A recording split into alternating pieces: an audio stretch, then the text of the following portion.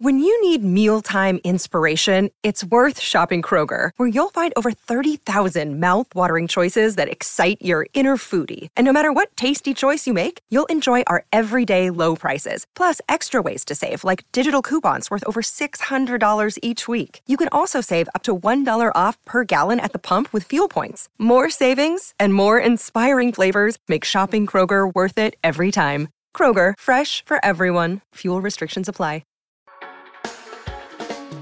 Hey everyone, if you like this podcast, go behind the paywall to get privileged access to the smartest minds in finance. Visit realvision.com/RVPod and use the promo code podcast10 to get 10% off our essential membership for the first year. Join the Real Vision community and learn how to become a better investor. And now to today's episode of Raoul Pal Real Vision. Welcome, everyone. I'm super excited to have back on the show Raoul Pal. He is the founder of realvision.com and the writer of the Global Macro Investor Report, a very, very popular publication. And of course, Raoul Pal has been really making a name for himself in the investing space, the macro investing space, and of course, became very popular in the crypto investing space. So we're very excited to have him on today to talk about crypto, and maybe we'll get some time to dive into some other really juicy topics like the exponential age and some of the investments that can be made in that space. Raoul, welcome back. It's great to see you, Lark. It's been a while. Been too long. Been too long indeed. Now, we are recording this at a very exciting time because we just got some very interesting news out of the USA that XRP has been deemed not a security. So just what's your hot take on this situation? I mean, we thought the good news coming was going to be the ETF. We knew this was in the background. I always had a decent probability that this was going to happen, but it dropped like a bomb today, and XRP is up 75% in a day. But what it does is say it shows that the regulators are overreaching. Now, we don't have that around elsewhere in the world because most of the regulators elsewhere have been reasonably decent about crypto, but the US was the one that weren't. You know, Gensler was really attacking the space. So what that's done is unleashed so many of the larger alt tokens that launched in similar ways to XRP that should not be deemed as security. And that's going to make the space more investable. At the margin, it allows others to enter into the space. We saw XRP get relisted by Coinbase immediately. Okay, that's a big statement. It means that institutions will be more comfortable around it. That allows more people into the space. So people who might have been nervous of Solana or some of the others may look at this now and say, look, the probability of those being called a security is now becoming much smaller by the day. And therefore, the risk profile of owning these things is much lower. It's very fascinating to see how quickly things move in the cryptocurrency space. One ruling can just completely change the sentiment in the space. And of course, a lot of this recent bullish sentiment has been kicked off by BlackRock and what they did by filing for a Bitcoin ETF. And this is going to add a lot of fuel to that fire. So what's your thoughts around the Bitcoin ETF situation? Does this XRP ruling make it more likely we're going to get those Bitcoin ETFs? And maybe was it just inevitable once BlackRock entered the game, they were always going to get a Bitcoin ETF? So my personal opinion, and look, I know nothing, is that Gary Gensler was under a lot of fire politically because of saying no, no, no, no to everything. And he had said that Bitcoin was not a security. So therefore, it becomes really difficult not to allow or to appease the politicians by saying, look, I've passed the bloody Bitcoin ETF. At least I've done something. You know, I'm comfortable with Bitcoin. So my guess is he gave the nod to BlackRock and said, listen, I need to do something. We're going to do this. And they've obviously have an open conversation with the SEC. The SEC had given the guidance as we will accept this if you do this. So they all did it. What was really amazing within that, bit of humble pie, that the SEC is suing Coinbase while at the same time are going to approve them as a major part of the mechanism of the ETF. And it kind of shows the incongruity of this ridiculous situation they found themselves in. Then you add the XRP ruling, and it makes it really hard for them to stop some of this stuff. So, you know, I think Gensler probably comes under more political pressure because of what's just happened as well. It kind of fuels the politicians, the pro-crypto politicians were like, this is not sustainable. And Gensler's opinion appears to be wrong. So the overreach argument. So overall, these are really good things for the space. Now, the Bitcoin ETF, I've always said the ETF doesn't matter unless the market has momentum. If it has momentum, it becomes a sucking sound of bringing in RAAs in the United States and individual investors and pension plans and others. And lo and behold, we're in the middle of crypto spring where things are starting to really warm up. And that sound of FOMO you hear in the distance is thundering closer and closer. And that's going to bring these people in. So if we continue the way we've been going and prices are rising, and let's say Bitcoin's at 40,000, by the time the ETF comes in, there's going to be a blind panic because everybody kind of knows that it's very cyclical as an asset. And that when the cycle goes, it can have tremendous returns. So I think that's going to be in the back of many people's minds who are out of the market right now. And with the Bitcoin ETF, they're going to be more enticed by it. So look, it is very positive. And that capital flow that comes into the space, let's say $10 billion comes in the ETF, whoever, whatever, that money then flows into the space. People take profit in their original Bitcoin, it gets reinvested into ETH or Solana or whatever else. And then before you know it, recycles into NFTs, because all of these digital assets is a kind of global economy, a separate global economy made up of smaller economies like ETH and Bitcoin. And once you have new foreign direct investment into an economy, things boom. And that's what's going to happen. It's very interesting. Last year, BlackRock launched their private Bitcoin fund. And I was saying at the time, like, you just wait. BlackRock almost timed the bottom of the market with their Bitcoin fund. I said, BlackRock's got something coming.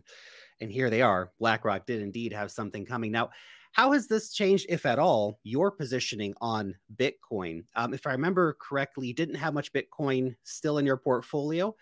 Is that still holding true? And has this recent Bitcoin ETF news changed any of that for you? No, I mean, I'm not much of a trader, so I take a long-term strategic position. My view for a long time is while I like Bitcoin, I'm more predisposed towards the broader ecosystem itself, because I think the whole of Web3 and crypto is a much larger thing than just a store of value money component, which is an important part of that in itself. And so therefore, I've tended to have ETH as my larger bet, and I've had that for a long time because my thesis is these things are all valued on Metcalfe's law, which is network effects. And that's the number of people who use it and then the number of applications really that go on. Now, ETH's equation within that is there's actually more users. The amount of activity is higher because of all the applications, but the sizes of the transactions are smaller. But because so much is being built on top, the network effects grow over time. So over time, I expect it to outperform. But in each bull market, there's another something that does really well. And my eye is on Solana because it's got a large ecosystem, a lot of developer activity, a lot of applications layer tools. Now, does that work or not? I don't really know, but I think it's a reasonable probability bet that it's like kind of ETH was in 2018-19, came from the dust down 97% and survived. You know, the Lindy effect of surviving a massive bear market, you know, with all the FTX stuff is a good thing. Could it be another ecosystem that takes fire? Of course, and many will. So it's just a very interesting time. One of the things that I try and focus people's mind on as they get a bit lost in day-to-day price action is $65 billion of venture capital money went into this space in 2020 and 2021. The products that were built are going to be coming out in this bull market. Mm-hmm. So if you remember the last bull market, it's like DeFi, NFTs, social tokens. What's it going to be this time around? We don't know, but there's going to be a lot of stuff because a lot of money went into some really smart teams who are building all sorts of applications and ecosystems. It's actually been impressive to see some of the things, the new ideas, new iterations of ideas. You know, people are already talking about liquid staking DeFi summer is coming up, right? And we're seeing a lot of ETH, you know, going into back stable coins and going into different protocols and being used in DeFi. And that, of course, creates new leverage in the system that will need to be unwound at some point. But that's for later to talk about, I suppose. But it's interesting to look at some of these older players like Solana, right? So you're bullish on Solana. And it's interesting because we will see these new players come, and we're seeing a lot of new blockchains come out, whether it's Aptos or Sui or whatever else the flavor of the week is. But it's hard to get traction in this space. It's hard to actually build user base and all this infrastructure and the dApps and stuff like that. And it's a lot easier for someone, whether it be Solana or Avalanche or Polygon, who already has that, to be well positioned for the next market cycle. So it's pretty interesting. Are there any others aside from Solana that you've been keeping an eye on? I keep an eye on a lot. I mean, I still own some XRP, for example. I still own stuff, Matic, interesting. There's the Arbitrum and the layer twos. How's that going to play out? That's an interesting space. I've got a stronger thesis on Solana, less strong on others. I'm very interested in Sui and what they can do, because the technology is very empowering, and Aptos, that's a very interesting application, a different type of chain. So let's see again. But as you said, it's all well and good to have the best technology in the world. You need to both have a community that is active and growing, and you need to have applications being built. So like ICP didn't really go anywhere because some reason they didn't get either of those two things combined together. Hey everyone, we're going to take a quick pause and hear a word from our partners. We'll be right back. This episode is brought to you by Shopify. Forget the frustration of picking commerce platforms when you switch your business to Shopify, the global commerce platform that supercharges your selling wherever you sell. With Shopify, you'll harness the same intuitive features, trusted apps, and powerful analytics used by the world's leading brands. Sign up today for your $1 per month trial period at shopify.com/tech, all lowercase. That's shopify.com/tech.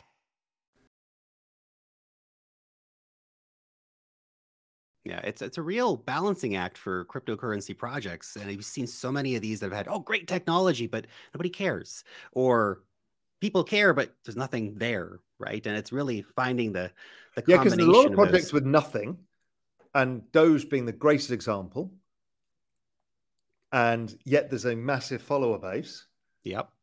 And then there's a bunch of others that are amazing technology that does everything and no community whatsoever.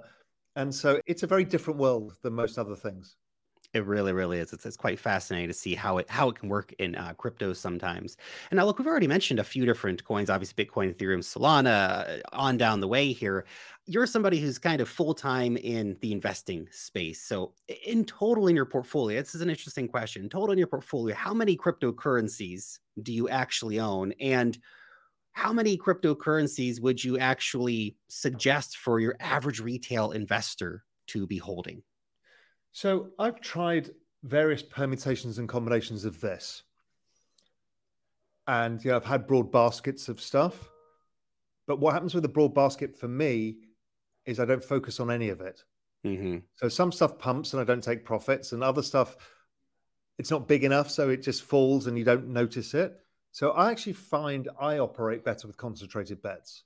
Mm-hmm. So really, yes, I've still got a small basket of stuff that I own, maybe 5 or 6. Really, it's all in 2. It's all in ETH and Solana. And then I have a bunch of NFTs on top. And I think that's a relatively safe bet of ETH with a slightly riskier bet of Solana, but not too risky. And I actually, I thought long and hard about this in the last bull market, and I thought it is too complicated a world now, and you have to be too technical and need to be on top of too many things. This is not a Bitcoin ETH only world. So I actually started a asset management firm called Exponential Age Asset Management, which is a fund of hedge funds that invests in digital asset hedge funds, because those guys, it's their job to find the small token that goes up 500x. Mm-hmm. Right? I can't do that. I just don't have the time or the experience, but it's their job. So the idea is to create a vehicle, a fund-of-fund vehicle, to allow investors, high net worth investors, family offices, institutions, to have a broad, diversified portfolio of hedge funds that can manage that side of the equation. Because I just realized I'm just not smart enough. As you know, it's so time consuming. You can go down any rabbit hole in this space and it'll consume 24 hours a day, 7 days a week. So I've become more focused, more concentrated, use hedge funds for the other side of it. If you're happy to manage a broad, equally weighted basket, you can do that too. I tried it. I just couldn't do it. I just didn't focus on any of it. And so I just didn't do a good job with it. I really feel what you're saying on concentrated bets, and I've had times my portfolio has been so out of control with so many damn tokens. And you're right, you make all those mistakes, you don't take profits, things fall off to the side, and you just don't even know what the hell is going on. And actually, having more concentrated bets can really make a lot more sense for the average investor. Because look, if we get the market cap up to, I don't know, 6, 7, 8, 9, 10 trillion in the next bull run, it's not really going to matter so much which particular coins you're invested in. They're all going to pump. You have to realize that's a psychology game, because you're always worried that some other guy, that Lark's portfolio is better than Raoul's portfolio. And I'm like, fuck, Lark's going to make more money. And, I'm an idiot. What you need to do is stick with what you've got. As you said, you've got the tailwind of a secular bull market. Now, the advice I do give some people like adrenaline. They like to trade. In that case, keep 80% locked away on your ledger device or wherever you keep it, and then keep yourself a small portfolio of 10% or 20% where you can be a filthy degen and trade anything you want. You can hold as much Pepe as you want. You can blow up. You can do whatever. And that can appease that FOMO thing, because you can always tell yourself the lie that you're going to make this 10% worth more than the rest of the portfolio because you're the best trader in the world. You won't. You'll lose most of your money, but at least you're not screwing it up. Yeah, that's I think pretty solid advice. Keep the play money separate from the long-term stuff. Now, I want to talk about NFTs real quick, because you've been big on NFTs for a while, and I feel like we've recently got to this just crushing bottom for the NFT bear market. I mean, and that I think was largely precipitated by the Azuki drop, and they basically resold the same NFTs. I'm not an expert on the Azuki situation by any means, but it definitely was a catalyst that really made people extra bearish on NFTs when NFTs were already down quite a bit. Now, I saw the other day, did you buy a few more NFTs? And what's your thoughts on NFTs, and what do you think for the future of NFTs? So I have been slowly buying NFTs over time. I'm not a massive buyer, so maybe 10% of my ETH is in NFTs, but I am quite focused on it now because I think NFTs are like assets in the physical world. They tend to lag consumption. So what happens is you have a recession, people have less money, you're less likely to buy a Rolex watch to reward yourself for being amazing, or a new car, right?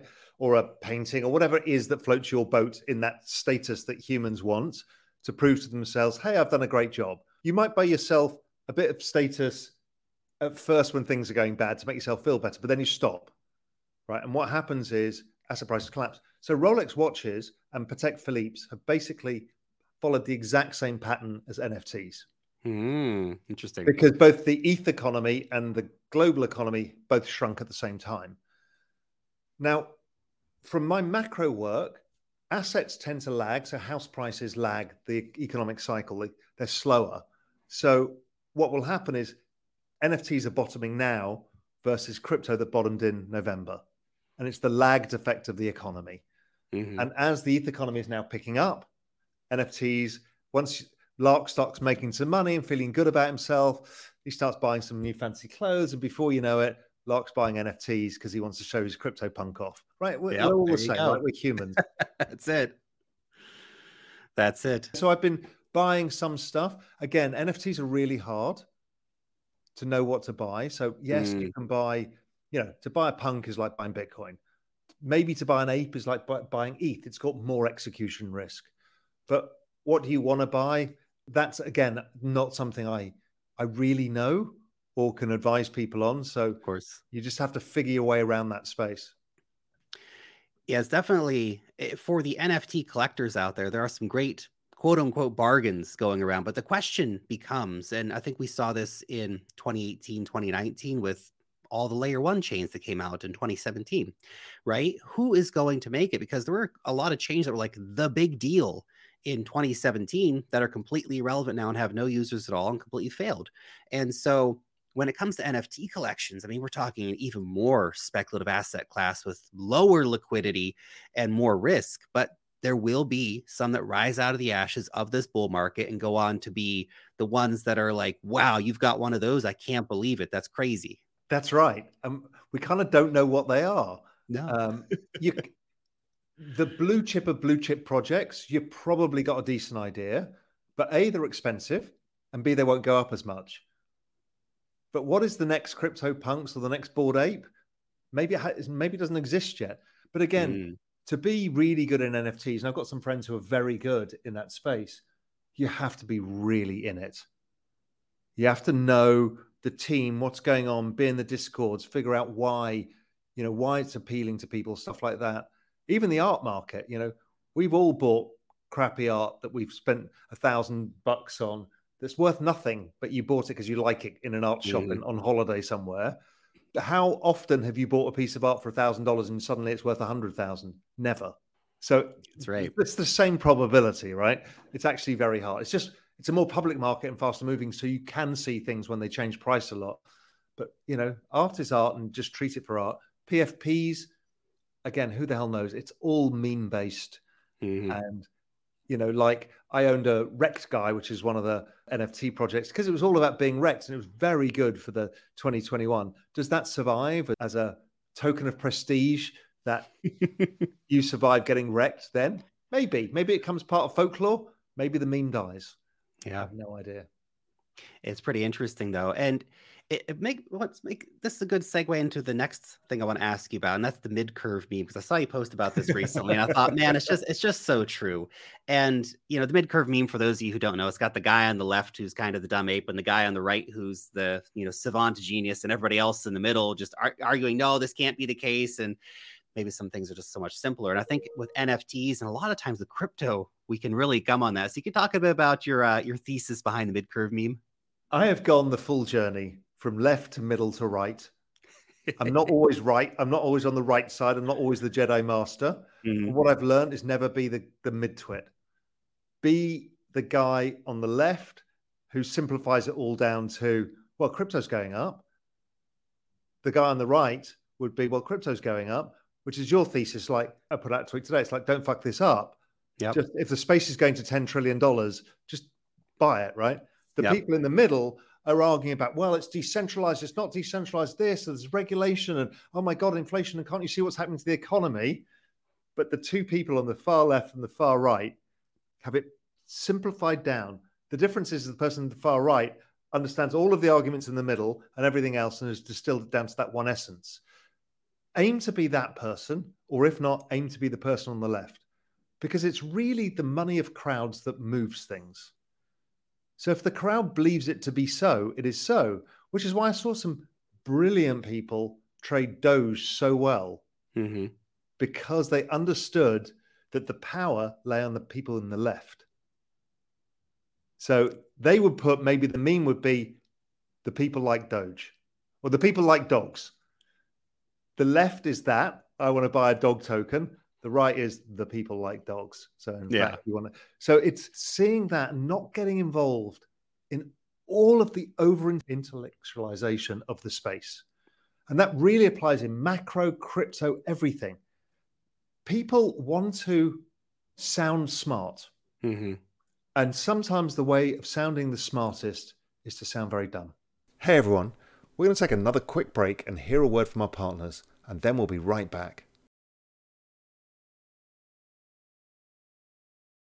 Yeah, that's right. It's the old saying, do you want to be right or do you want to make money? Right. And you can't always have both, unfortunately. And I've definitely experienced this where I've been in the mid curve on some stuff this year, and I've been like, oh, that's not going to work, or that whatever reason, blah, blah, blah. And I should have just I should have went with my gut and been a blind ape, and I would have made a lot of money. Right. Because I was right, but I didn't make the money. So, it doesn't matter if you were right or wrong. It's, that's right. Who made the money at the end of the day. But I found, it's very powerful. It stops you. If you can't explain to yourself really simply, then you've got the wrong thesis. If your thesis is, well, this has to happen and this will happen because this is going to go on, and that's not a thesis. If you can write it down to one sentence, you got a chance. If you can get it down to 2 words, you got a hell of a chance. I like it. That's very good. Now, I want to switch tune a little bit here to talk about sort of the economic outlook, because this is very interesting. We've been hearing all year from, the mainstream media that everything is terrible and we're going to have a terrible recession. And all this stuff. And yet the markets have been doing very much the opposite. We have so many stocks hitting their 52-week highs. The NASDAQ and the S&P 500 are both raging. We have things like NVIDIA that have hit a new all-time high price. Apple hit a $3 trillion market cap. We're seeing crypto picking up, lagging behind, of course, equity markets and tech stocks and stuff like that. But how are you feeling about the general economic outlook? Are we still going to get this doomsday scenario playing out? And if so, will it matter for markets? So, Lark, you were in crypto last year. I seem to remember it was apocalyptical. Mm-hmm. It's a good time. That was the recession being priced in. So if it priced in the recession early, let's assume we're somewhere around recession point now, then crypto's job is forward-looking to start discounting a recovery and liquidity and central banks printing money or rates being cut. Equity markets done the same. What people are making the mistake is they're being very mid-curve. They're saying today inflation is at X. Well, where is it in the future? Today growth is Y. Where is it in the future? Today the central banks are raising rates. Are they going to be doing that in the future? People argue about today as if that's what matters for markets. But really what matters for markets is what it does in 6 months, 12 months, 18 months. And good macro people live far out into the future where you know it's fuzzier and then you try and get closer to now. So 6 months visibility of what the economy is doing. And my forward-looking indicators suggest the economy bottoms very soon by the forward-looking stuff. And that means that it'll feel sluggish and not great for a while, but the markets discount this fast. And we've seen this. On my work, the NASDAQ should be at all-time highs next 3 months. I mean, that's staggering because it had a big fall. And, yes, some of these things that really got beaten up will have, 300% years. I love these times because everybody is now macro mid-curve. And really you want to simplify it is things are going to get better, right? If that was the mid-curve meme, things are going to get better because they always do. Well, in the middle is everybody arguing, throwing poo at each other about every single part of this equation. But the housing market, the commercial real estate market, the interest rates. Well, the reality is things are going to get better. Yeah, that's right. Things have been pretty bad for a while now. And last year was terrible. Yeah, everybody, even bonds. Normally bonds do all right. Bonds blew up, equities blew up, crypto blew up, everything blew up. What more do these apocalyptical people, doomsayers, want? They had it last year. They kind of want it again. And that's actually a behavioral bias based around the narrative that they want to see. They want to see the central banks punish the markets. They don't like to see markets rise because they want certain things to be true.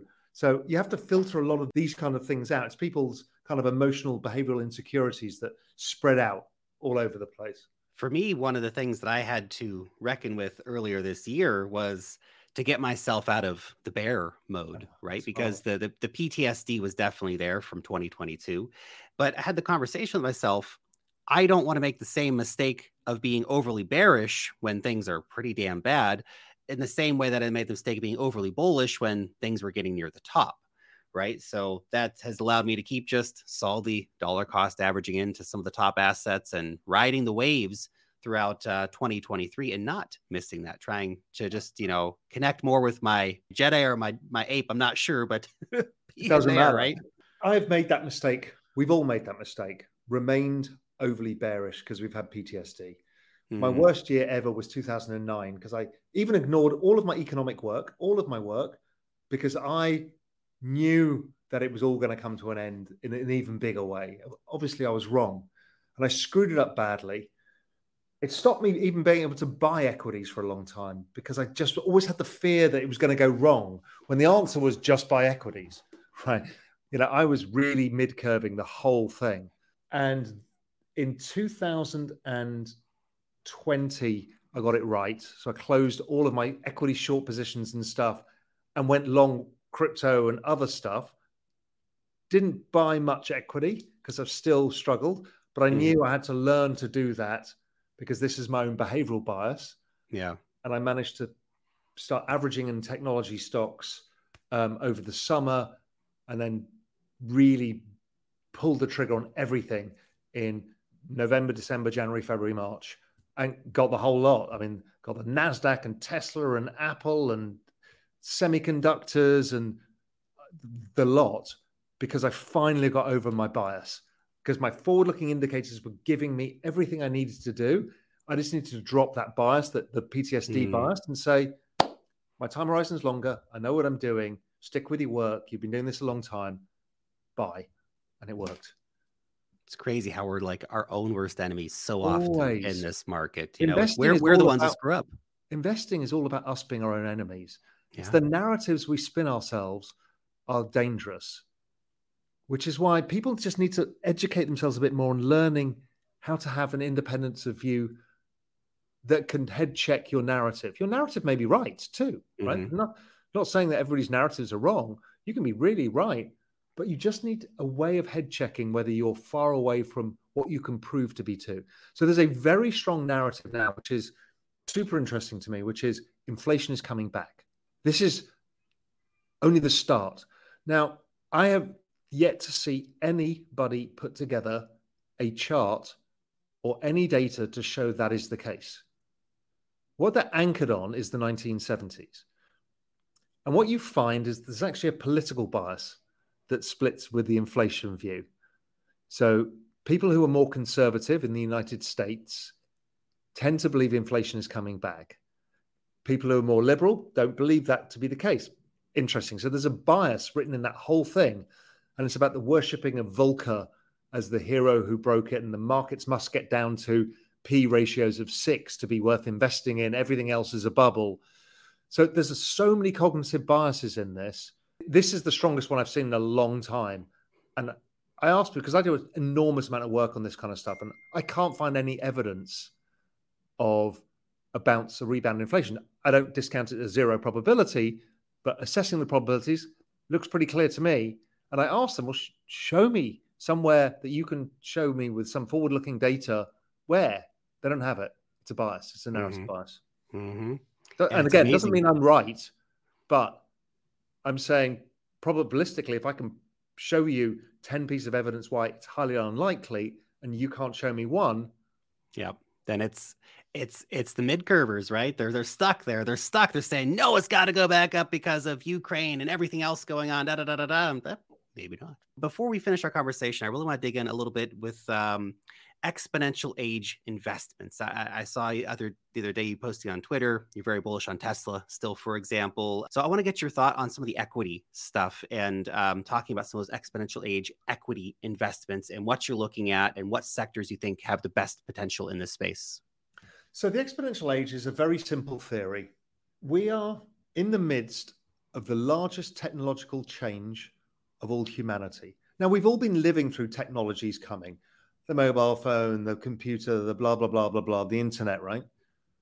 But what we've got is this nexus of technologies from crypto, AI, robotics, self-driving cars, EV, different energy sources, distributed computing power, rockets, space travel, Internet of Things, genetics, big data. All of these things are all going through a revolution at the same time. When I started writing about this in 2021, everyone thought I was a complete moron. And I'm like, well, we've seen the crypto part, it's the fastest adoption of any technology in history. And we've got these other ones because we know they're happening. Mm-hmm. Then AI comes end of last year. And I managed to nail it because I've got a friend of mine interviewed Emad Mostak, who built Stability AI, just as the madness started. And he explained it to me. I'm like, oh my God. And then that was the fastest adoption of any technology the world had ever seen. 0 to 100 million people in 5 weeks. Unreal. I mean, and then the rise of the robots is coming. We're already seeing that in factories. But, Tesla got this Optimus robot and they're training it on the data sets. The self-driving cars is like a year away. I want one. They look so cool. I know. And, this upon layer, we've got quantum computing to come. We're already seeing people starting to launch some quantum stuff. And Microsoft have as well. And it's like humanity is about to go through this gigantic change. And we're all going to feel like we can't catch up. Like we're all feeling with AI. It's like, I can't catch up. And crypto as well. And AI and crypto together. It's like, I just can't get my head around everything. So my answer to that was invest in your own demise. I love it. If you know that the robots are coming for your jobs and the AI is going to change everything, and you don't know how to deal with it, but you know it's the biggest thing humanity's ever seen. I would argue AI is maybe the greatest invention of all of mankind, maybe more powerful than the splitting of the atom. I'm not sure, but those two things, one is unlimited energy at zero cost. The other's unlimited intelligence at zero cost. I mean, these are beyond understanding. So let's make some money. So every single thing needs a semiconductor. Mm-hmm. Okay, that's pretty obvious. That's one thing. There's some great companies who are leading the charge. Tesla, Apple, Microsoft, Google. So they're pretty safe bets. They'll do pretty well. Then there's the discounted end of the technology spectrum, stuff like Lark, which is a ETF with a bunch of kind of longer duration, more speculative tech stocks. Her themes are the same themes. Will she get them all right? No. Is she the best stock picker in the world? No. But will she get it directionally right in the Lark thesis of, well, it's going up to 10 trillion market cap, just get some exposure. So Lark's an easy one to get that exposure, and it's still down a lot from where it was. And then, within that basket is also everything from robotics ETFs to gaming ETFs, metaverse stuff, all of these bigger themes, crypto. So Coinbase is in that, and a few others. And that's all I did is I took the idiot's basket of all of the things I could get exposure to that broadly represented this theme. And if I look at my basket on Bloomberg, it's up 67% this year. But crazy. And it's not like I was a genius stock picker. I just took a bunch of stuff that I thought broadly represented it. That's all I did. And my basket may be nowhere near as good as somebody else's. I think, where's the semis? The semis are up 52%. So you could have just done that and made money. Yep. So the exponential age is we're going to go through this massive change for humanity. It's probably net amazing for GDP growth in the end. It's also going to destroy jobs, change society in ways we can't understand, change the entire system of money, the internet of value. It's going to change what we understand as scarce resources like human intelligence, and it becomes a scalable resource. So just put money in it. And it will be a bubble. It will end up being a massive bubble, and there will be a bust, and it will keep going up because technology doesn't stop. It's the biggest secular trend of all of our lifetimes, and most of us have been mid-curve all the way through and argued that these stocks are overvalued. And it was the stupidest thing, and I've done it all the way through. NASDAQ never touching technology. I don't understand it. It's overvalued. It's nonsense. It's like, but then I look around me and my computers are better, my phone, every bit of technology. I drive a Tesla. It's got no knobs, dials, switches. It's just a screen. And you're like, really? How much do I use General Electric or AT&T versus this stuff, right? Yep. It's a secular trend. Don't overthink it. Don't mid-curve it. Don't mid-curve it, guys. That is the lesson of today's broadcast. Holy cow. Don't mid-curve it. Microchips are everywhere. Buy microchips stocks. Right. Tesla's doing amazing things. Buy Tesla stocks. Just, don't overthink it, right? No, don't overthink it. Oh, man. Raul, this has been a fascinating and very entertaining conversation. I really appreciate your time today. And I'm sure everybody in the audience does as well. Again, realvision.com. Go and check it out. If you're not signed up already, go and check it out. Yeah, Raul, also, we just did it's free. We just did a whole week of crypto programming. So I put my whole thesis out if people are interested on the Monday. We then interviewed Web3 people. Today we had 3 hedge fund managers just as the XRP news broke. We've got some great stuff. So realvision.com/gathering and knock yourself out. There's some amazing content from that this week that I know all of your audience will love. Fantastic. Go and check it out, guys. Raul, thank you very much. Great to see you, and don't mid-curve it. We just go try and be the person on the left. That's fine. We can do that. That's it. If you can't connect to the Jedi, be the ape. That's the lesson for today. We'll see you guys next time. Thank you very much.